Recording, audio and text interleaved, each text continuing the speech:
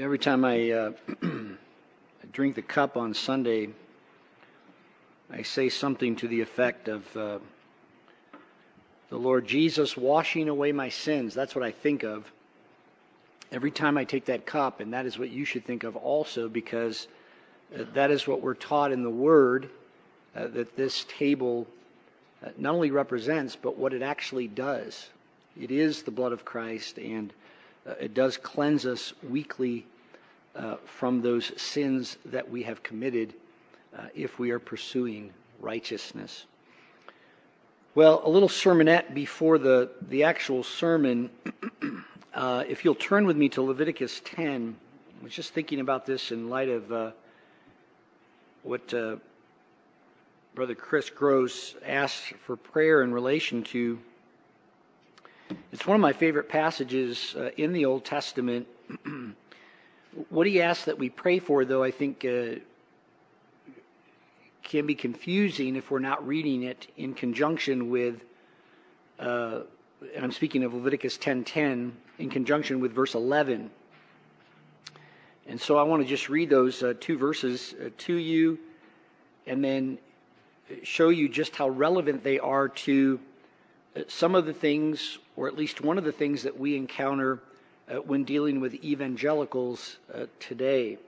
So the relevancy of this particular text, which may seem to some as obscure, the relevancy of this, at least how Peter applies it to our own situation today. Leviticus 10:10 and 11, you are to distinguish here, speaking of the duties or the duty of God's priests, you are to distinguish between the holy and the common, and between the unclean and the clean. You remember that's what Chris asked that we pray for in relation to men in pulpits, but that's only half of what they were to do as part of their teaching duties. And notice verse 11, you are to teach the people of Israel all the statutes that the Lord has spoken to them by Moses. So really two parts here. The first is distinguishing between the holy and the common, which is just another way of saying the clean and the unclean. And that, of course, refers to the means by which we are made holy or righteous before God, or as we said together in our confession, that we are justified. There is nothing in us by which we can justify ourselves before God. And so it is the job of God's priests, whether it's under the old covenant or under the new covenant, to make clear to God's people how they do that.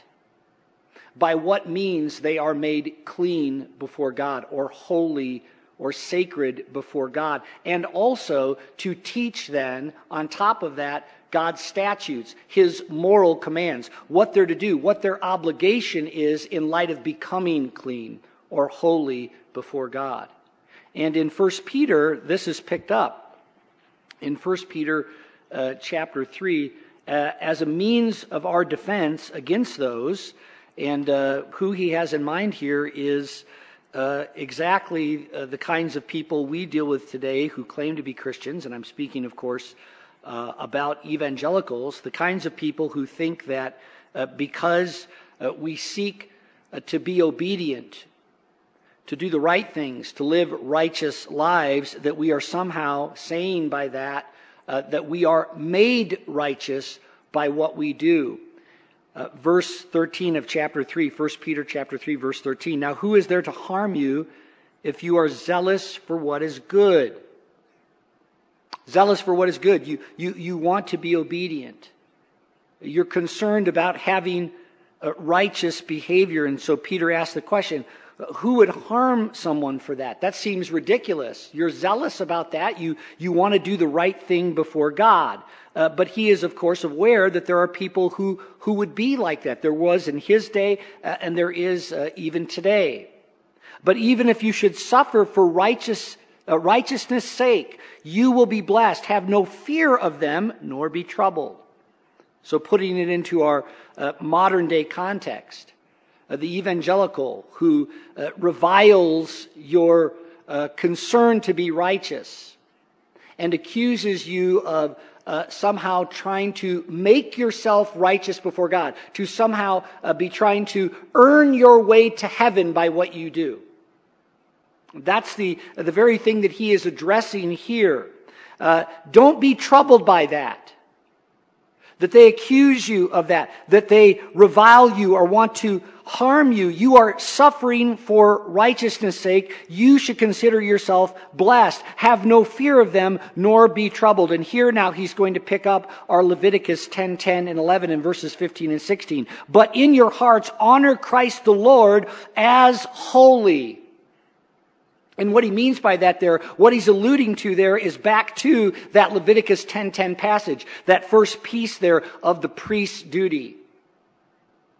Revere him, honor him as the means by which you are holy. In other words, I don't justify myself. I'm not made righteous by the things that I do. No, my righteousness, my justification, my holiness before God is through the Lord Jesus Christ. And notice there he says, this is the defense that we are to be prepared always to make. Always being prepared to make a defense to anyone who asks for a reason for the hope that is in you. Why do you believe that you're righteous? Because of what you do? No, because of Christ. Yet do it with gentleness and respect, having a good conscience, so that when you are slandered, again, they're slandering you because of your concern for good behavior or righteous deeds, that those who revile your good behavior in Christ may be put to shame. And so how you're making your defense includes that as well. Christ, yes, is the means by which I am made righteous, but I nonetheless have an obligation because of that righteousness to good behavior.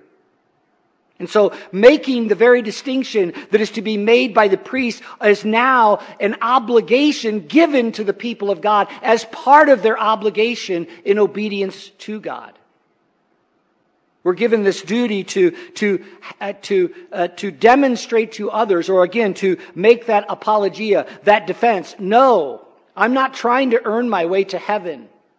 Christ is my righteousness. But I still have an obligation to be obedient. And so here, the relevancy of that particular, what we might see as obscure passage in Leviticus 10, verses 10 and 11, the relevancy of that to even our own testimony to the world. We are to be making that as our defense. Yes, Christ is my righteousness, but I still have an obligation to be zealous for what is good, to good behavior. Okay, well, on to the actual sermon for today.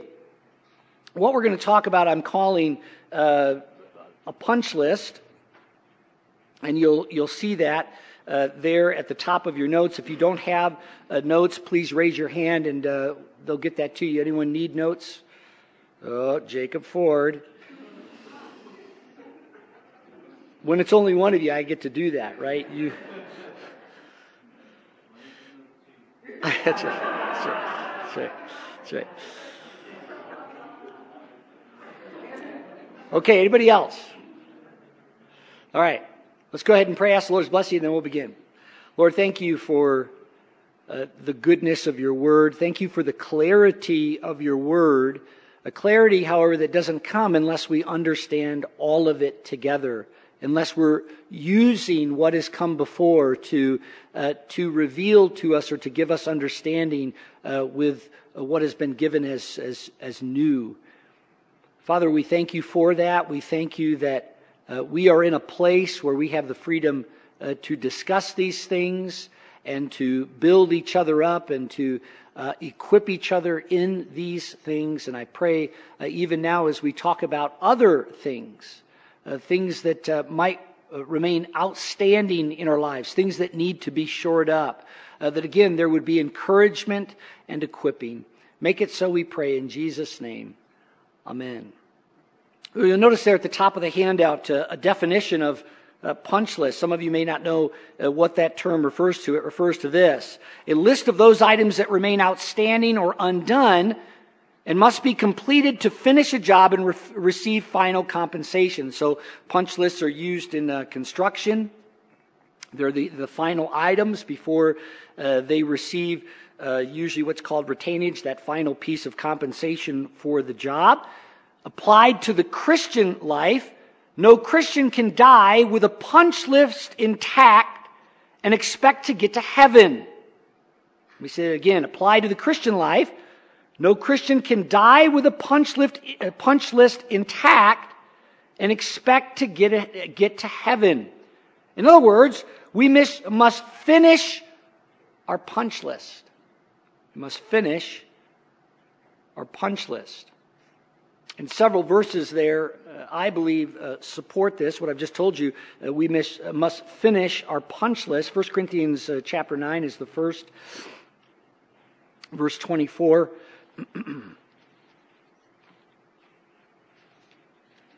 Paul says it this way. Do you not know that in a race all the runners run, but only one receives the prize? So run that you may obtain it. It's not enough just to run the race. You need to finish the race. Or more importantly, you need to win the race. And to do that, again, means completing or finishing the race, which in this context would apply to finishing your punch list. Those things that remain outstanding, those things that need to be shored up in your Christian life. Paul, again, in terms of a race, speaks of it this way in relation to his own life. I have fought the good fight. I have finished the race. I have kept the faith. I finished my punch list. Henceforth there is laid up for me a crown of righteousness, which the Lord, the righteous judge, will award to me on that day, and not only to me, but also to all who have loved his appearing. And so there, Paul really making the connection between these two things. Hey, I finished everything that was on my list. I finished the race. I finished what was required of me. And as a result of that, because of that, there's a crown laid up. I'm going to heaven. There's an eternal reward or compensation waiting for me. Revelation chapter 2. Revelation chapter 2. So here in relation to the churches, Jesus speaks this way. Revelation chapter 2 verse 23. Verse 23. I believe it's 23. Maybe I've got it wrong here in the notes. Revelation 2:23. Oh yes, I wanted 23 for this reason. Notice at the end of that verse there, he says, I will give to each one according to your works, according to what you do. And then in relation to this same church, Thyatira, in this case, he says this. Verses 26 and then on to 3:1 with Sardis. The one who conquers and keeps my works until the end, to him I will give authority over the nations. And there again, a reference to eternal reward. But what does it take? One who conquers through what they do. I will give to each one according to your works. Whether you finished them or didn't finish them. And if you want an eternal reward, if you want the final compensation, you need to finish the works. You need to conquer. You need to keep my works. Jesus here speaking of what he's called you to do until the end. Look at verse 2 of chapter 3 in relation to Sardis. He says this, coming out of verse 1, I know your works, you have a reputation of being alive, but you are dead. Wake up and strengthen what remains and is about to die, for I have not found your works complete in the sight of my God. So you say, well, I don't think that's really what the Bible's talking about when it talks about finishing the race. And yet here, this is exactly how Jesus speaks of it.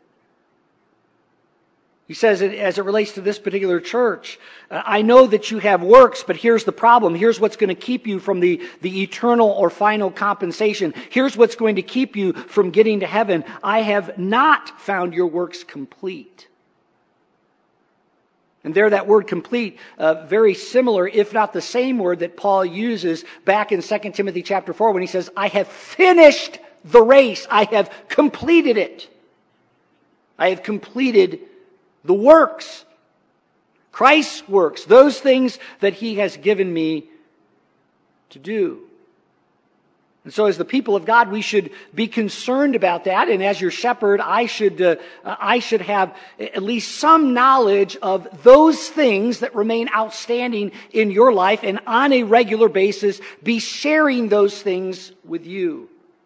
And so you'll see at the top of the list there, this is called Punch List Part 1, because we've got other items we're going to deal with next week. But you'll notice also a date, August 2021, because I see myself in the future doing this again. Ever so often, just giving to you the punch list, which represents what? Those things your pastor believes to still be on some of his people's punch list. And so this is very personal to you, which is how we see the books of the New Testament being written. They're personal letters to the churches dealing with things very specific to those people. So that's just a good shepherding. You speak specifically to the problems of your people. And so as it relates to that, here is the first on the list. Now, this doesn't mean that everything on the list, by the way, is true of you.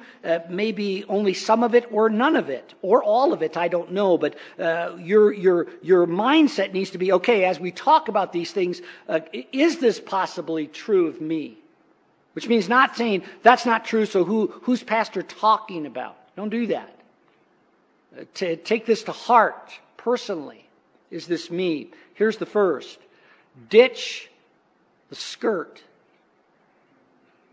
Ditch the skirt. That's a punch list item. Ditch the skirt. 1 Corinthians chapter 16, verse 13, you should know the text. At least the men in this church should know the text. Should memorize it, some of you. Paul writes, it's part of his punch list here, and that's essentially how these final verses are functioning in 1 Corinthians 16. It's the last part of his letter, and so what does he leave off with? As he does oftentimes, by the way, in his letters, he leaves off with a punch list. And here's part of that punch list for this particular church. Be watchful, stand firm in the faith, act like men. Act like men. We have a man crisis in our world today. A man crisis that is being exacerbated by the world's gender confusion campaign.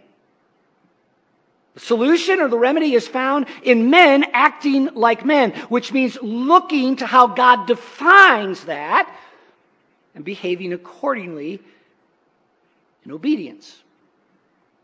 Which means, fathers, this is what you need to be teaching your children, not only in word, but also by your example. Act like men. According to how God defines that, not how you feel. There is no hope for the world or the church unless men step up and be men. Why do I say that? Because men are the only ones God will use to lead and deliver. This is the testimony not only of Scripture, but also of history. And the best example, the very best example, is Jesus. God did not send a woman to save the world. He sent a man. Men need to be men, therefore, if there is to be hope and a positive outlook for our future. It starts with men.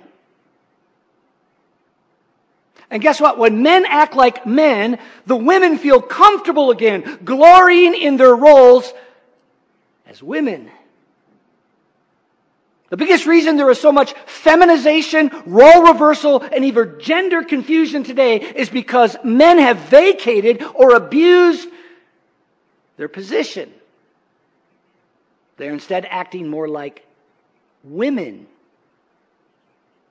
And the result is a world in panic and women attempting to fill the void. What then acting like men or ditching the skirt looks like.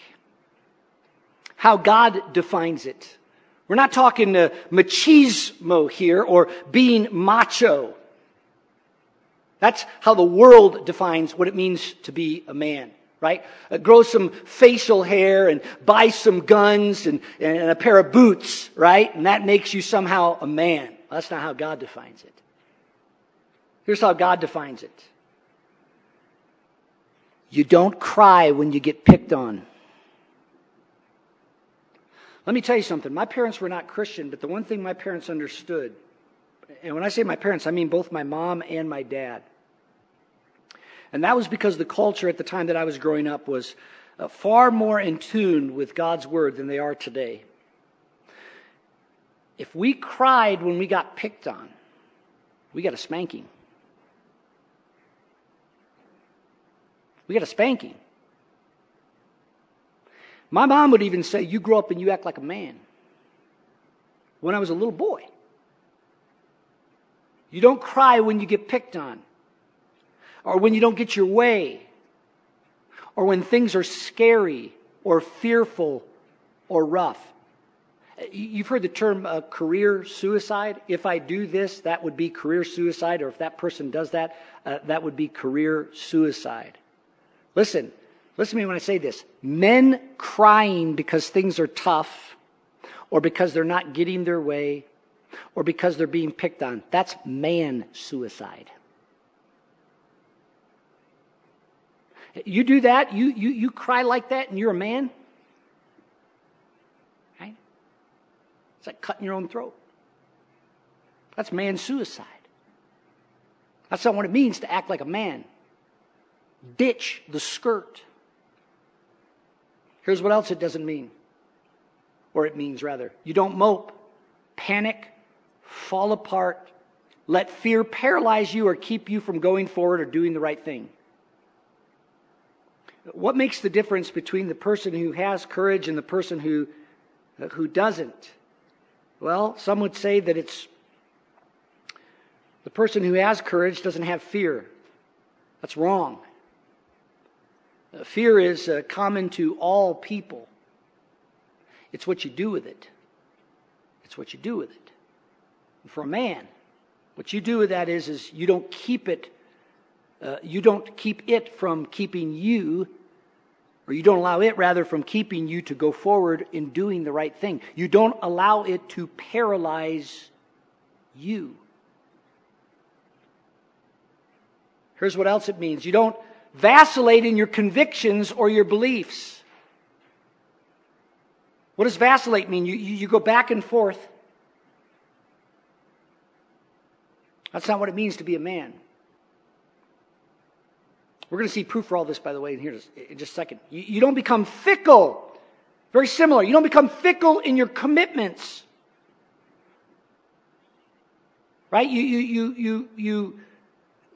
You're very strong about saying what you're going to be committed to, but the moment any kind of adversity comes, any kind of problem comes, it doesn't feel right, and you quit, or you throw temper tantrums. Here's what else it means. You don't get angry at the righteous when they rebuke you or correct you. Like David said, that's oil upon my head. I want that. I'm a man. A man receives correction. A man wants correction from the righteous. Finally, you never feel sorry for yourself. Play the victim. Make excuses, or again, decide to quit when faced with adversity. Especially the adversity caused by your own sin. This is what we today call ownership. You own it. You never feel sorry for yourself. You may feel like it, but you don't do it. You don't play the victim, which is what you're doing, by the way, when you make excuses. It's always everybody else's fault. You're picking on me. You're too harsh. You're too petty. Whatever it is, etc., etc. That's not what it means to be a man. That's not how God defines a man. That's not what God calls men to act like. And adversity is not the sign that it's time to quit, especially when that adversity is caused by your own sin. We've talked about this before. This phrase here in 1 Corinthians 16, verse 13, act like men, is actually picked up in the Greek rendering or translation of the Old Testament in Joshua chapter 1, verses 5, 6, and 9, where we have these words, be very strong and courageous. And so how we're to understand this idea of acting like men is just that, which really encompasses all these things that we just talked about, right? Be very strong and courageous, most especially in light of the context that God is giving this act like men instruction to Joshua. What is the context? They're going to war. And he says, look, don't you dare be fickle. Don't you vacillate, right? Don't be paralyzed by the fear. Don't quit because of the adversity. Don't cry like a little girl. You be very strong and you be courageous. It says it 3 times. 3 times. And then gives a promise. If you do that, if you act like a man, God says, I'll be with you. Which means the antithesis of that is also true. If you don't, I won't.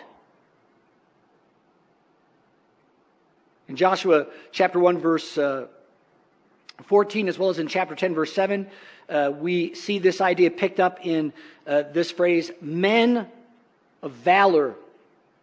The mighty men of valor.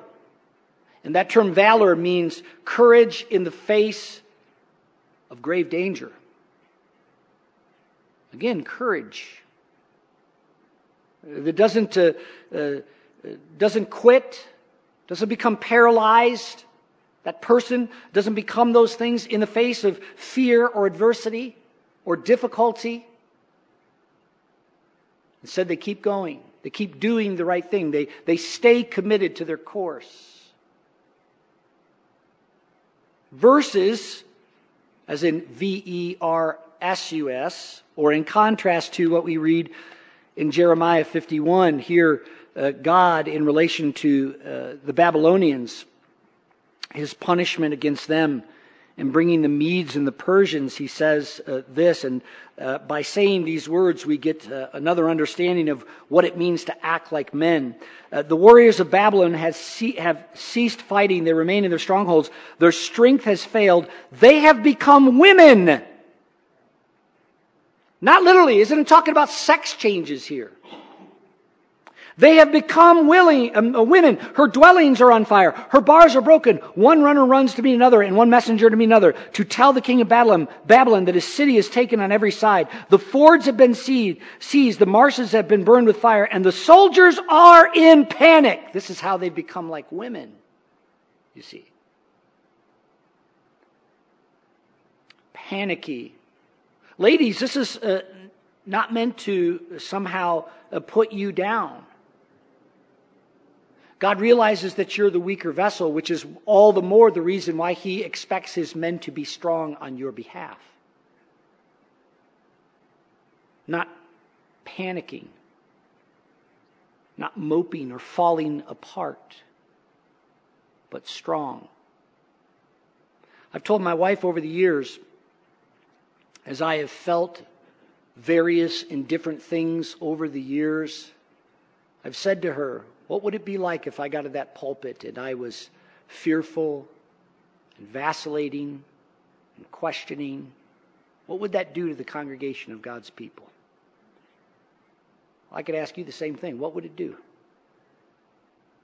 If I got up here and said, I don't know. And I'm fearful. You need someone to lead you. It doesn't matter how I feel. It doesn't matter any of those things. What's going on, the adversity that I might face. You need someone who's going to act like a man and lead you. And the same is in the homes, whether it be husbands or fathers to their sons. If their sons are going to learn what it's like to be men, they need to see it in their fathers.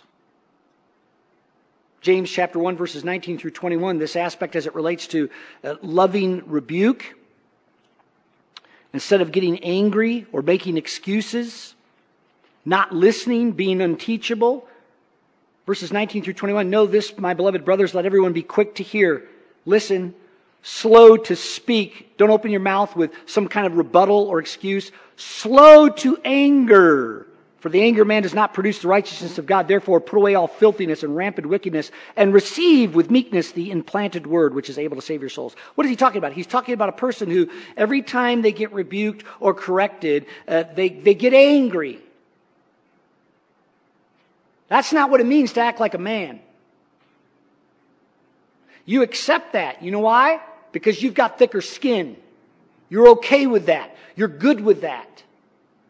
You don't fall apart over that. You don't become angry with your brothers and sisters because of that. You don't say, stop picking on me. You're good with it. As he says here, you don't become angry. Rather, you receive with meekness the implanted word. In John chapter 6, verses 67 and 68, there Jesus turns to his disciples after some very hard teaching. That's what we're told. At least that's how the Jews received it. They said it's difficult to listen to what you have to say at this particular juncture in his ministry. And Jesus turns to his disciples and said, are you going to go too? Because it says at that time most of his disciples were no longer following him. And so Jesus turns and says, are you going too? And Peter says, where are we going to go, Lord? You have the words of eternal life. And so he takes this bold stand in the moment, but by the time we get to John 21, which is after Jesus' death, where do we find Peter? Going back to fishing. He's quitting. He's fickle in his commitments, which is why Jesus meets him on the beach with these words, Peter, do you love me? Which is just another word, as we've talked about many times, for loyalty. Are you loyal to me? You see, that's what men are. They're loyal. Will you be loyal? Will you go where I want you to, even though you don't want to go there? Will you feed my sheep? Will you be what I've called you to be? Will you be a man, Peter? That's really what he's asking Peter to do, to be a man. A man of courage and a man of commitment.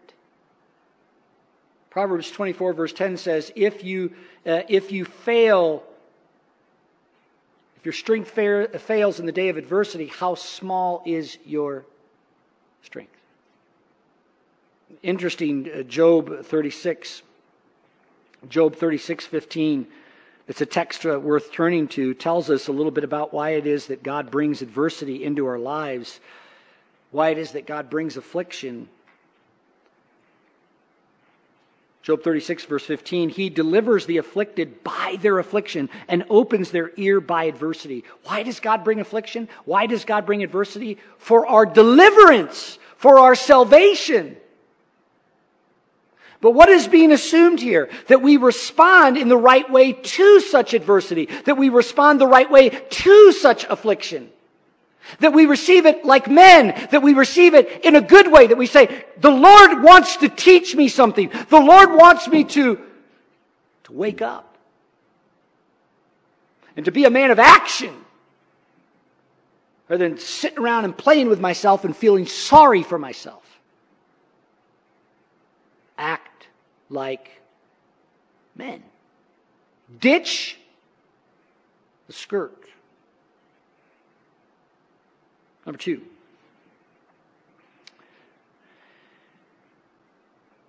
Teach sinners your ways. Teach sinners your ways. Psalm 51.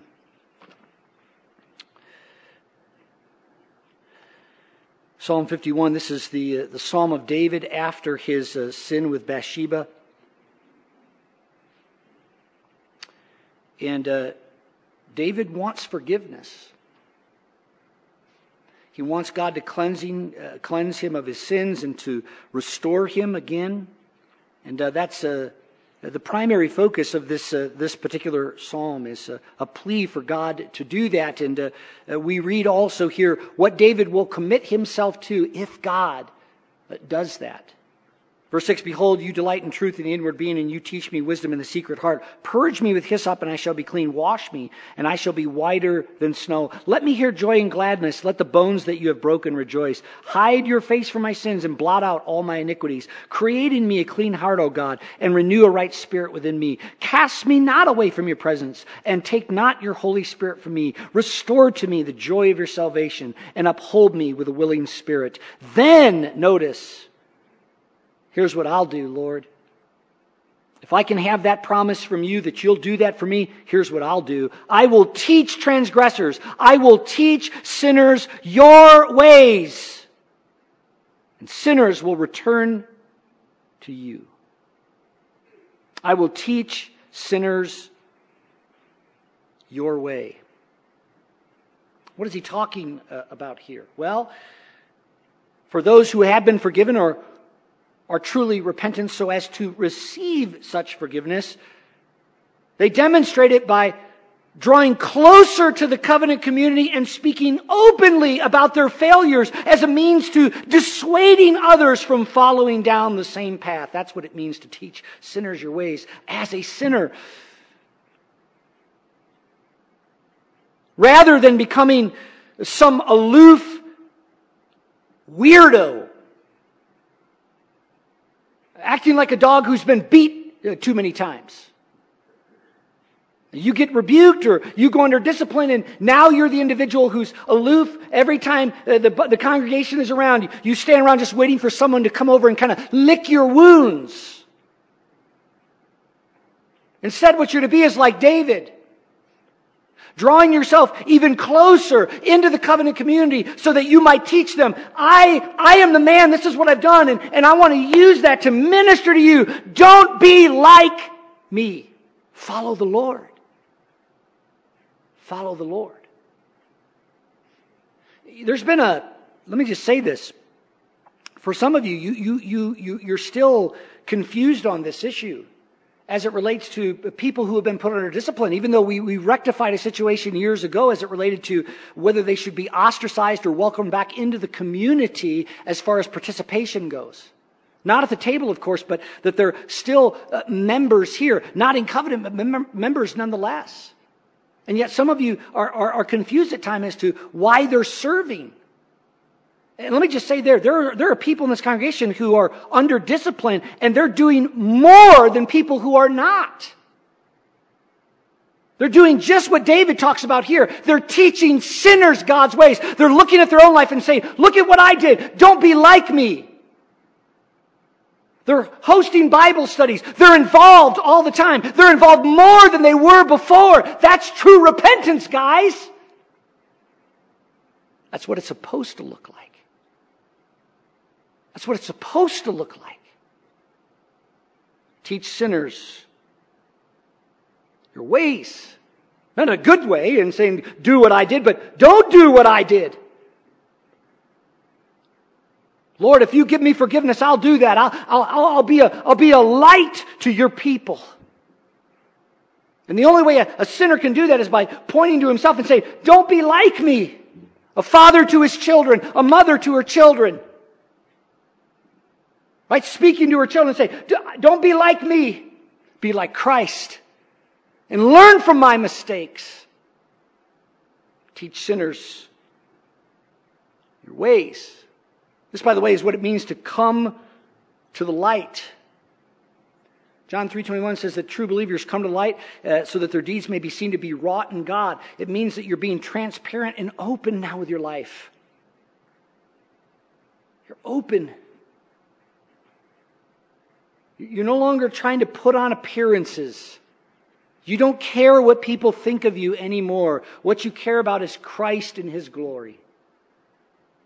That's what we all need to be. And it shouldn't take discipline to create that. But when it does, we should rejoice in that.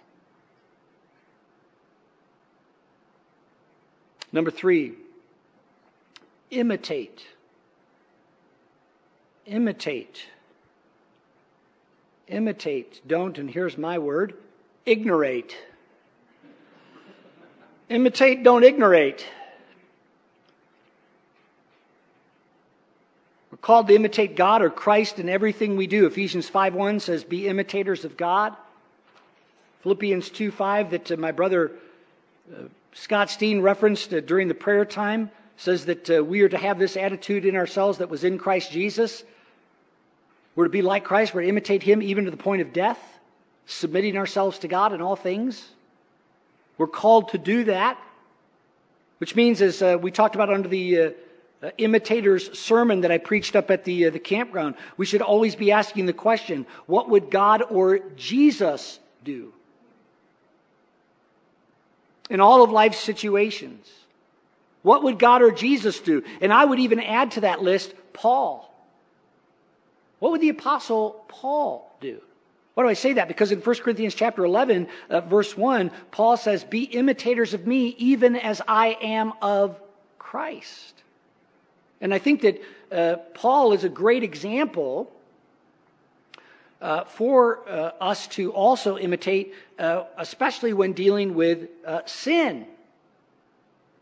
Because unlike Jesus, Paul was a sinner. And we're sinners.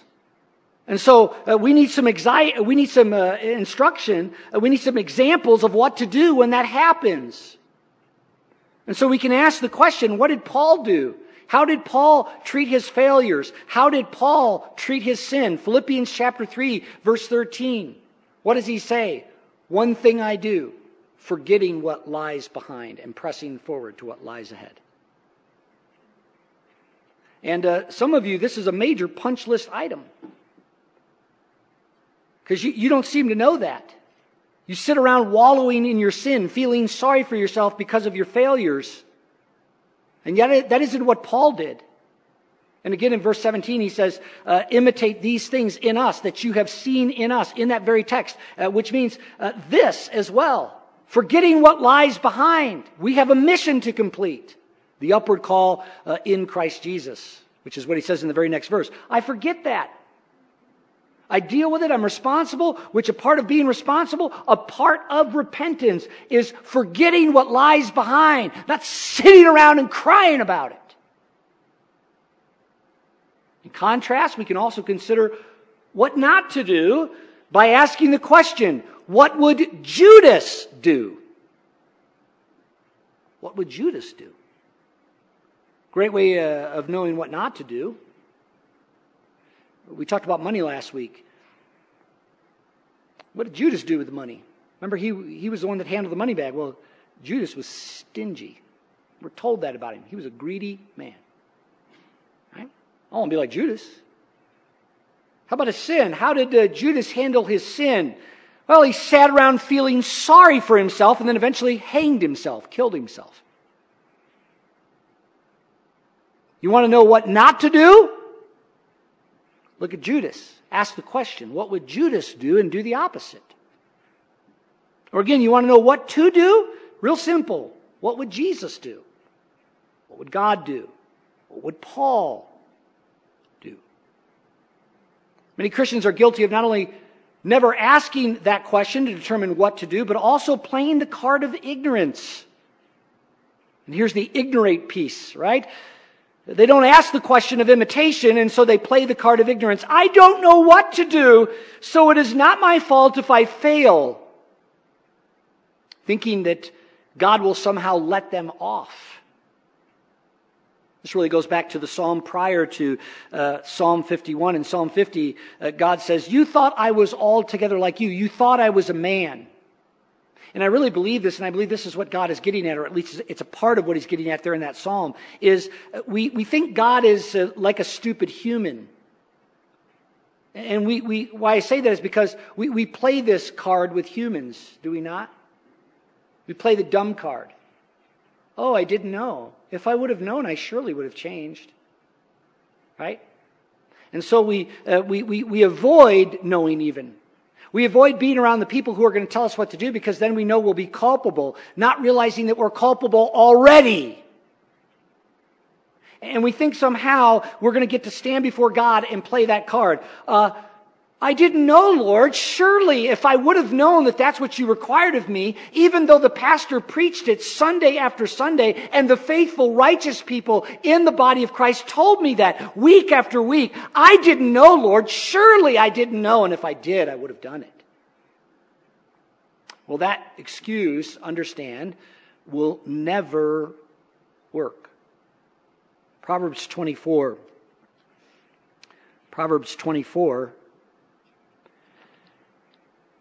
verse 12.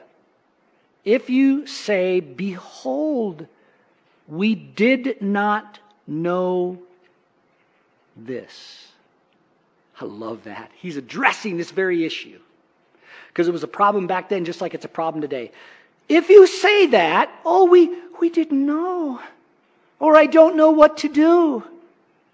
I want to do the right thing. I want to follow Jesus. I want to be obedient, but I just don't know what to do. Behold, if you say that, if that's how you speak, we did not know this. Does not he who weighs the heart perceive it? Does not he who keeps watch over your soul know it?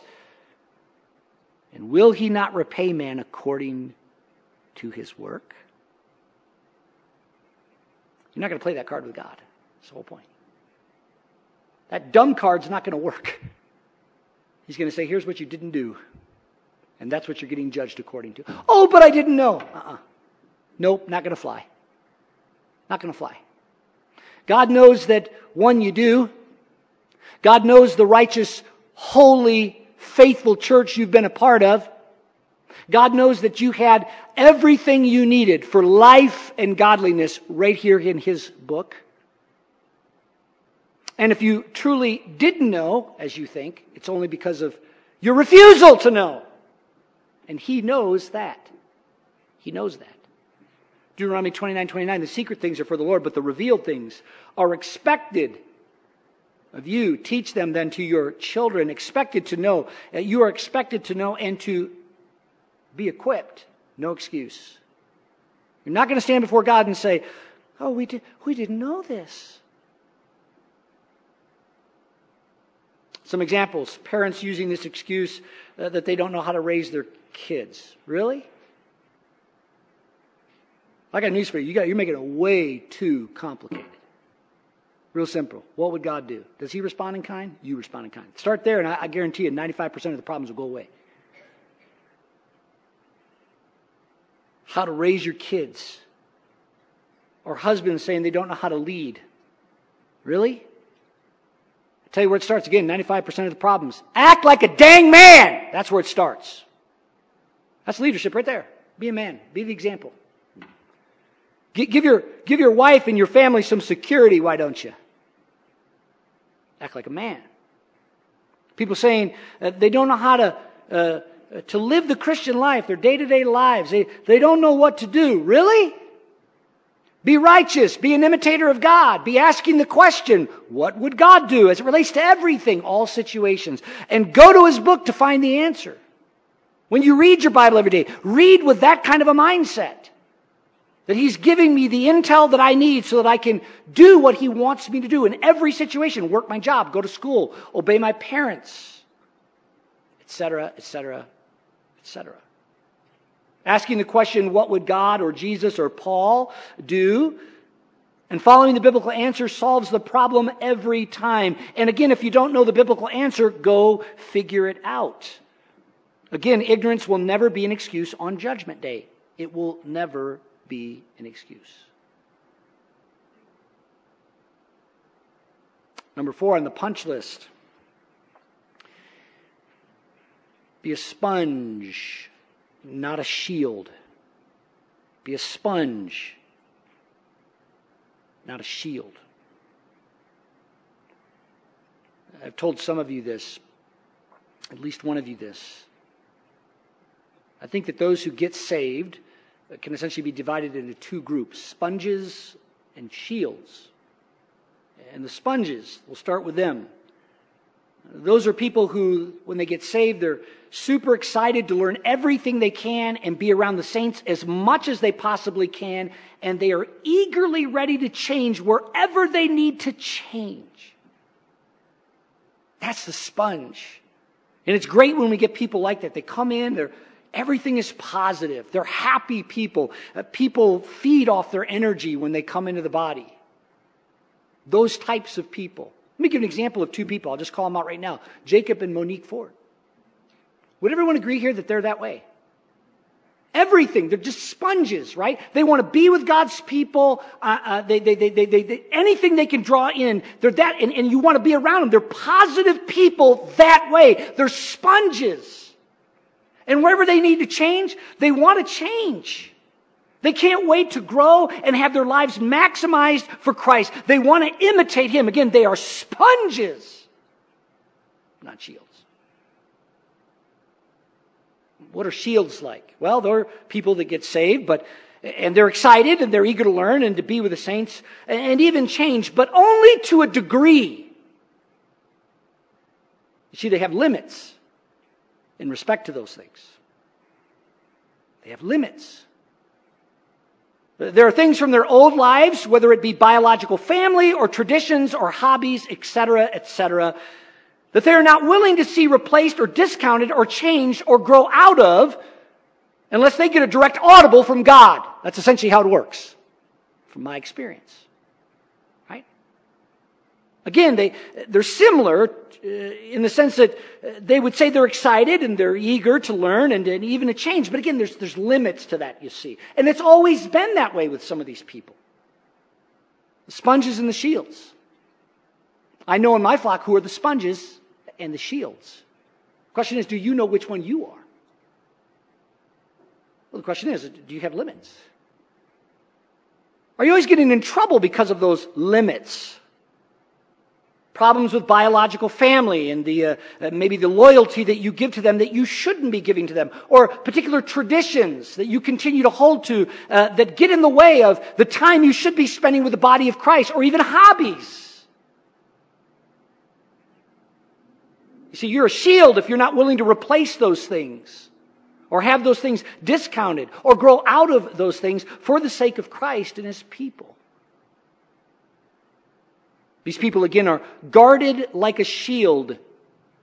Yet the very definition of disciple is learner. That's what the term means, which means we are to be sponges and never shields.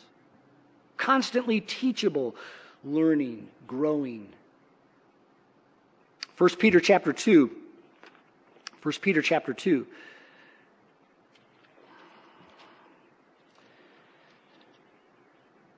Verses 1 through 12. Or verses 1 and 2, rather, not 12. So put away all malice and all deceit and hypocrisy and envy and all slander. Like newborn infants, long for the pure spiritual milk, that by it you may grow up into salvation.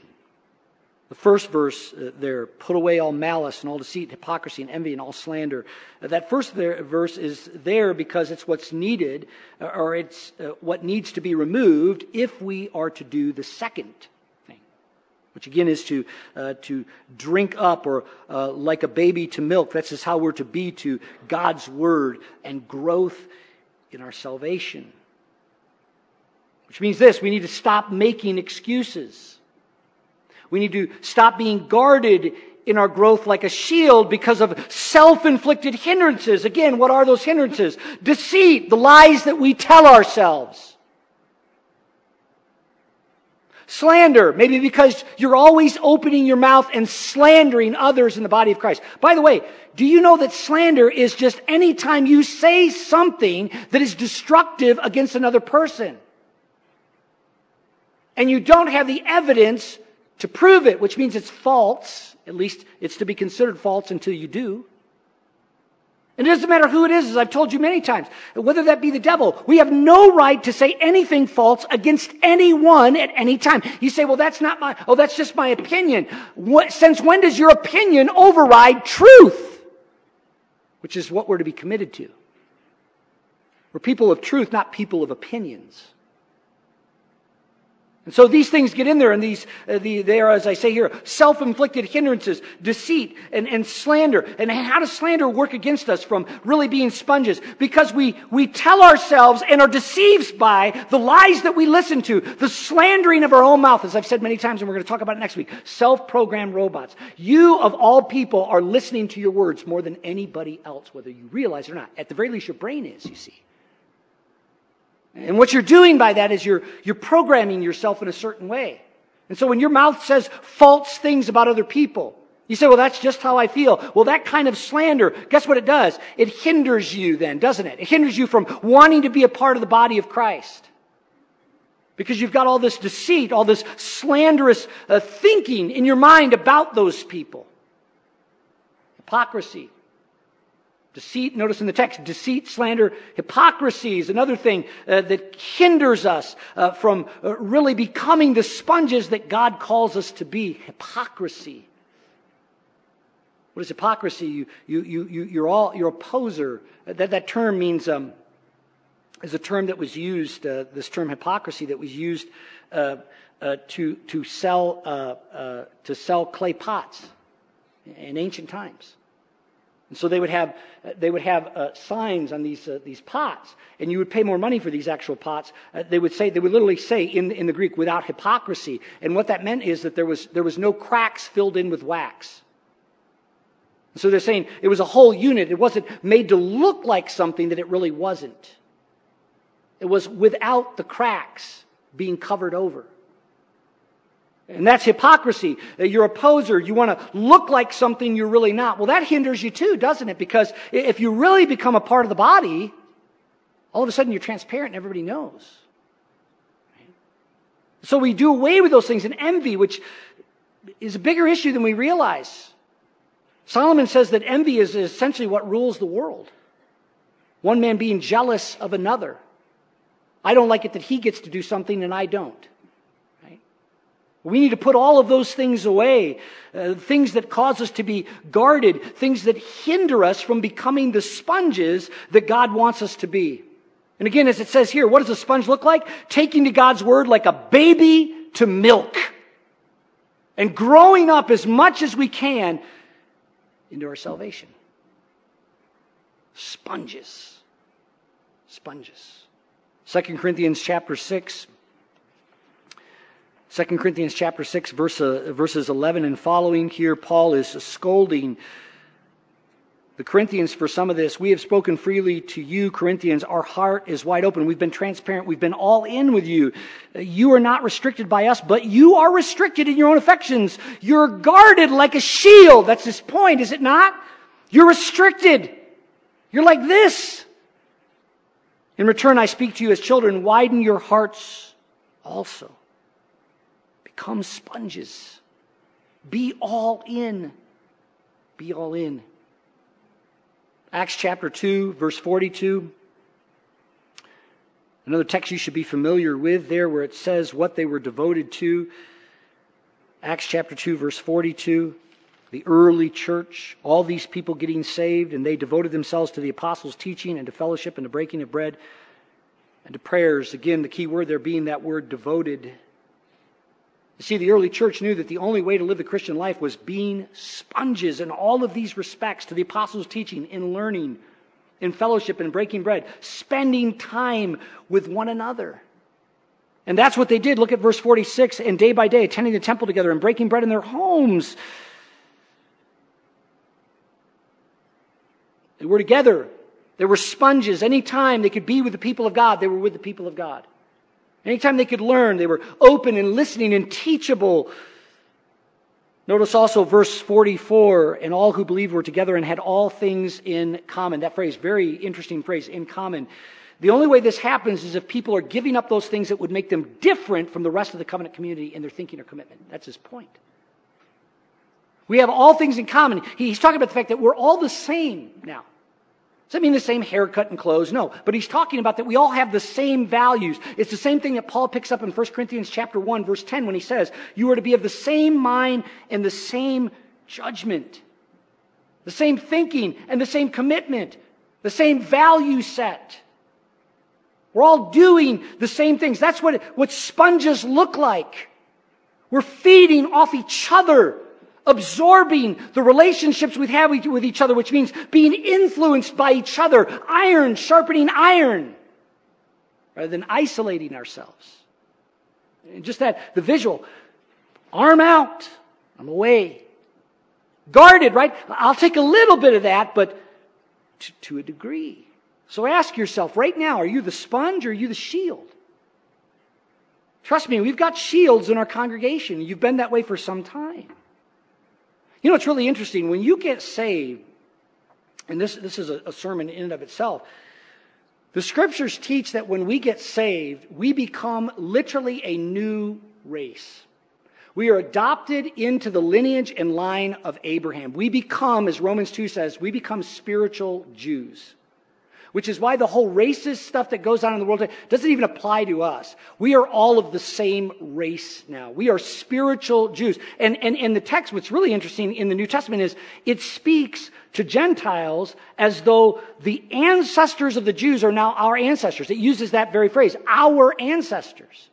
So that becomes now our family tree. They become our ancestors. That's how we're to think of it. And along with that comes also a new culture. God gives us our culture, just as He did to His first people. He took them into the land. He says, don't dress like them, don't look like them, don't act like them. I'm going to give you your culture. And when we become Christians, the same is true, which means we need to learn that while leaving behind the old. I don't care what your culture was. I don't care what your race was. You're a new creation. A new creation is all about learning the new culture and the new race and the new ancestry that you're now a part of, so that you can imitate that and be a part of that and be proud of that and glory in that.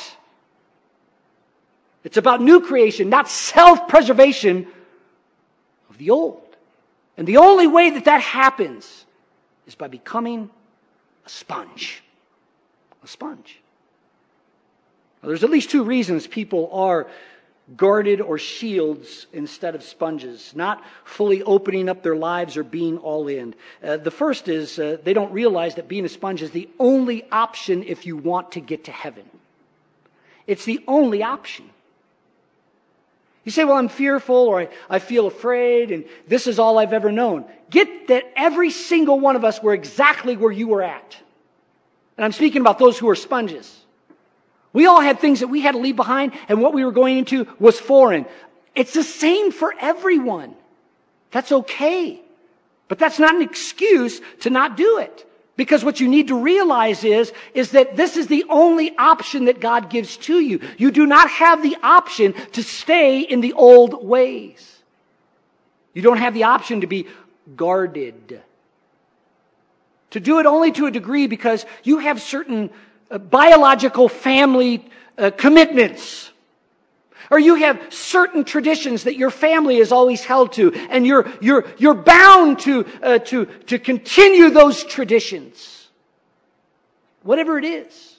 All of this is picked up in Luke chapter 9, verses 57 through 62, another text that you're familiar with. One man says, hey, let me go back and say goodbye to my family. Another, let me go bury my father.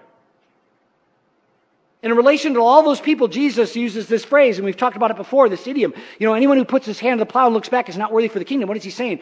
You're either all in or you're not in at all. You are either a sponge to this, you commit fully to this, or you can't be a part of the team. You're not going to heaven. And so this old ways stuff, it needs to go. It needs to be truly old. You are something new. And what that newness requires is you be a sponge. It's the only way. Listen, guys, it's the only way you're going to get to heaven. It's the only way.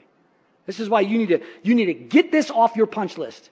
Because some of you, you're shields. You're still guarded.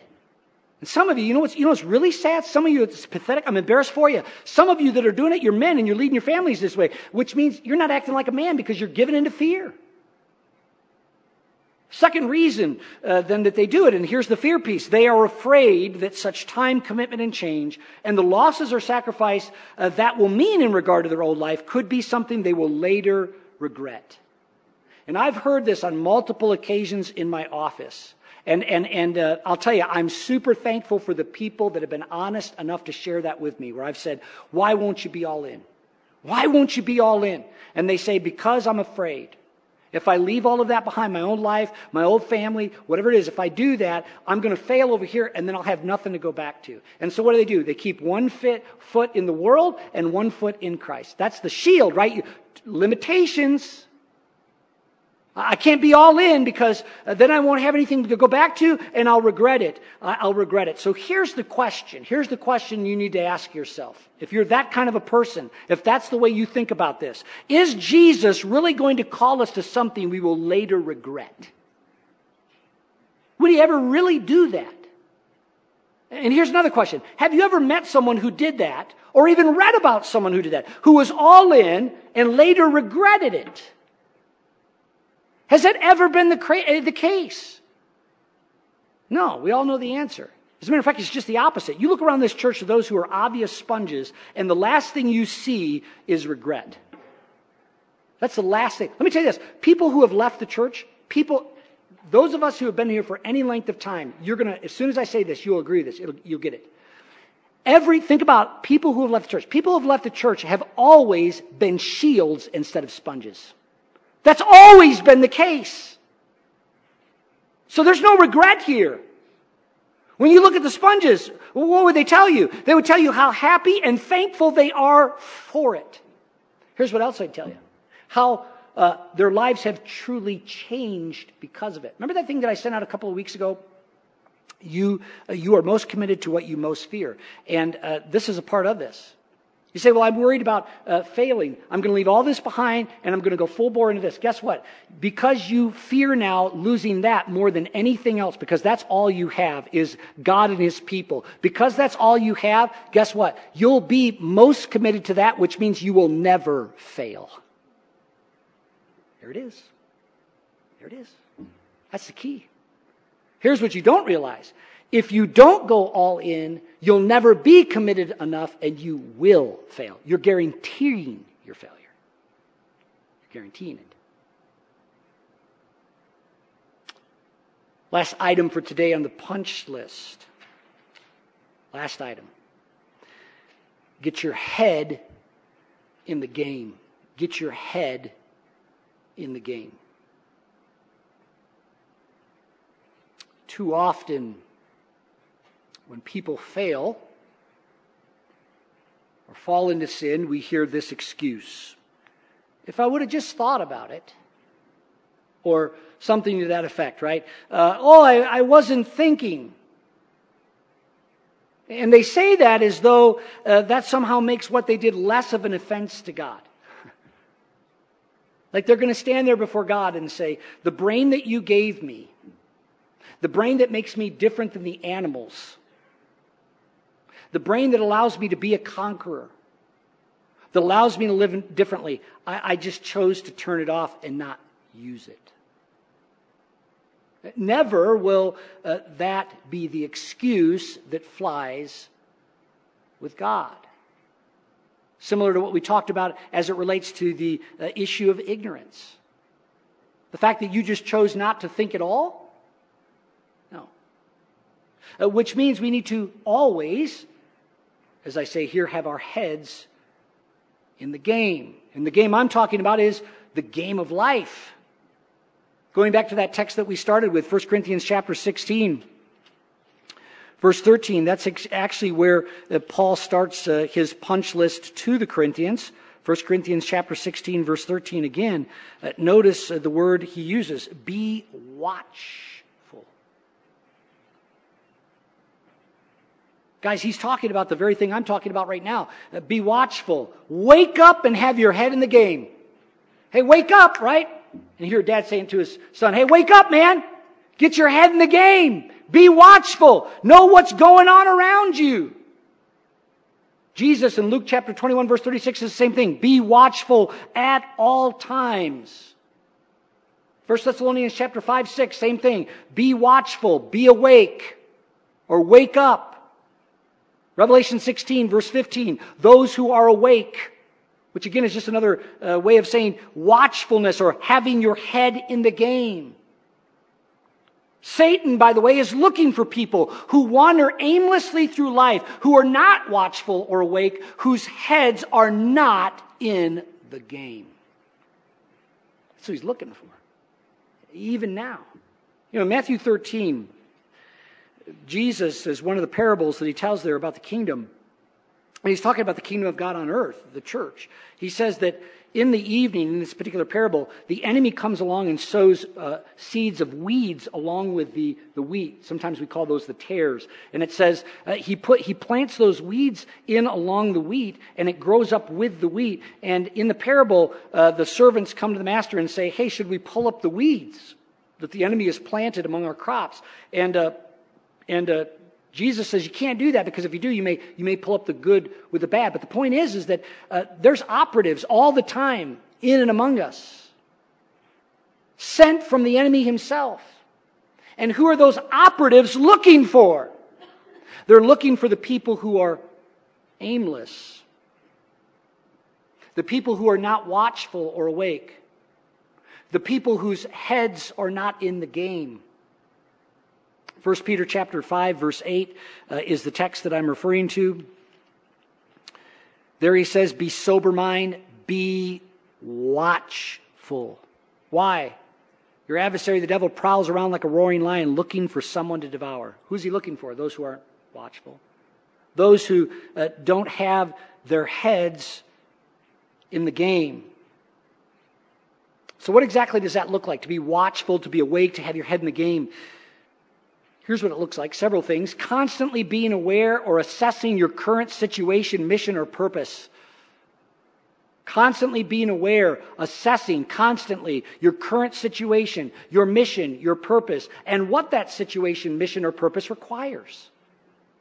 Head in the game. Hey, what's going on? Come on, where are we? Hello, right? Head in the game. Constantly being aware. Constantly. For you kids, sometimes you when we tell you stuff as adults, you think, well, it's not really true that we're doing this. At the very least, one adult telling you this is what I have to live every single day as an adult to follow Christ. It's constantly being aware of my surroundings, of my world, what my mission is in that moment, what the situation is and what it requires in that moment, what my purpose is in that moment. Constantly assessing. It means also being aware that God is always watching and will judge your every action. He's always watching. And he's going to bring everything, including careless words, to judgment. Why is that important? Well, in 1 minute things may be okay, and in the next they're not. Which is why I need to be vigilant. I need to be constant in that assessment, in that awareness of my situation. Having your head in the game includes then constantly paying attention to not only what's currently going on, but what direction things are going and how it may affect you or those under your care. We had a situation up at the campground. Embarrassing for those who were involved. And the response we got from what happened was, oh, well, if we had been thinking about it. That's essentially what it was. Well, if I just wasn't thinking. And something that was a very okay situation because of the change in time, in this case, went from something that was very okay to something that was very not okay. And what was the problem? Didn't have your head in the game, man. You checked out. You don't get that option. You don't get that option. Your head needs to always be in the game. 2 Timothy chapter 4. Paul uses the example of a soldier. 2 Timothy chapter 2, verse 4.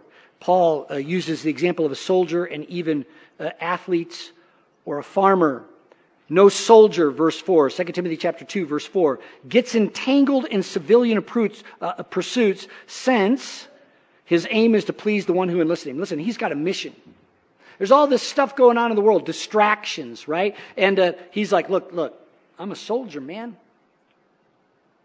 No time off. I've got a mission to complete. I've got a purpose here. And so he's not getting caught up in all these other things that he could get entangled in. I love the word here, entangled in, if he so choose. If he let his guard down. If he was no longer watchful. Same is true for an athlete, at least an athlete that wins the prize. An athlete is not crowned unless he competes according to the rules. He has to constantly keep his head in the game if he's going to win.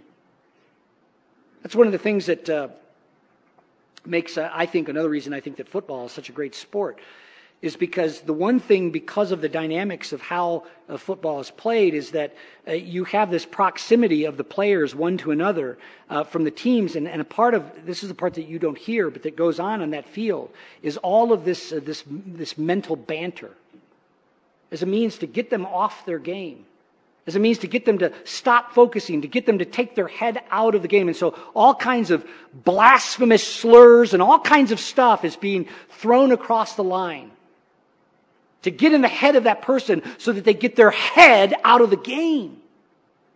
And so a part of what makes an athlete in that particular setting so great is they also have the mental ability to keep their head in the game in the midst of all that. And the same is true for us. Like that athlete that wins the prize. We compete according to the rules. We keep our head in the game. It is the hard-working farmer who ought to have the first share of the crops. Here he's bringing out the piece that what that requires is hard work. But you're the first to receive the reward. Think over what I say. The Lord will give you understanding in everything. I love that. Ponder. Think about it. And you'll see, in other words, that this is how you are to be. Romans 13, verse 14. Pretty cool text if you really understand what Paul is saying here, because it relates to this very thing, keeping your head in the game. He says, put on the Lord Jesus Christ and make no provision for the flesh. You think about the military.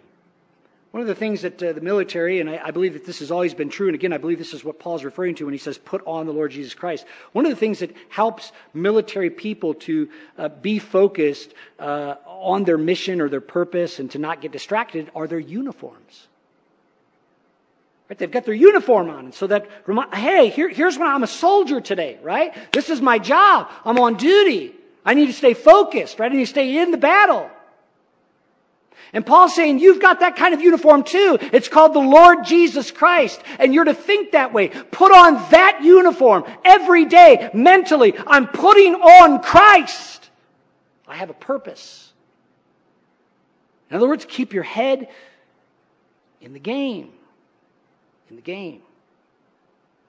As it relates to being aware that God is always watching and He's going to judge us based on how we perform, whether we are keeping our head in the game or we're being distracted. 2 Corinthians chapter 2. Paul actually throughout this letter speaks to this. Paul in 2 Corinthians chapter 2 verse 17 says, for we are not like so many peddlers of the word of God, but as men of sincerity, as commissioned by God in the sight of God. And here's the piece, that prepositional phrase, we speak in Christ. He was fully aware that God was watching what he was doing. And he says, because of that, we don't peddle God's word. We're not using it to manipulate people. We've become men of sincerity because of that. Because we know that what we speak in the sight of God. And this leads him even to say what he does in chapter 5, verses 9 through 11, where he says, starting in verse 9, so whether we are at home or away, we make it our aim to please him. For we must all appear before the judgment seat of Christ, the one who has been watching, so that each one may receive what is due for what he has done in the body, whether good or evil. Therefore, knowing the fear of the Lord, that he's watching and we're going to be judged, we persuade others. For what we are is known to God, and I hope that it is also known to your conscience. We're known to God. He's there. He's watching. You see, that's how you keep your head in the game. Hey, the boss is watching. He's watching. Ephesians chapter 5, again, instruction in this regard. Chapter 5, verses 6 through 17. Let no one deceive you with empty words, for because of these things the wrath of God comes upon the sons of disobedience. Therefore, do not be partners with them. For at one time you were in darkness, but now you are in light you are light in the Lord. Walk as children of light. For the fruit of light is found in all that is good and right and true, and trying to discern what is pleasing to the Lord. Take no part then in unfruitful works of darkness, but instead expose them. For it is shameful even to speak of the things that they do in secret, but when anything is exposed by the light, it becomes visible. For anything that becomes visible is light. Therefore it says, Awake, O sleeper, and arise from the dead, and Christ will shine on you.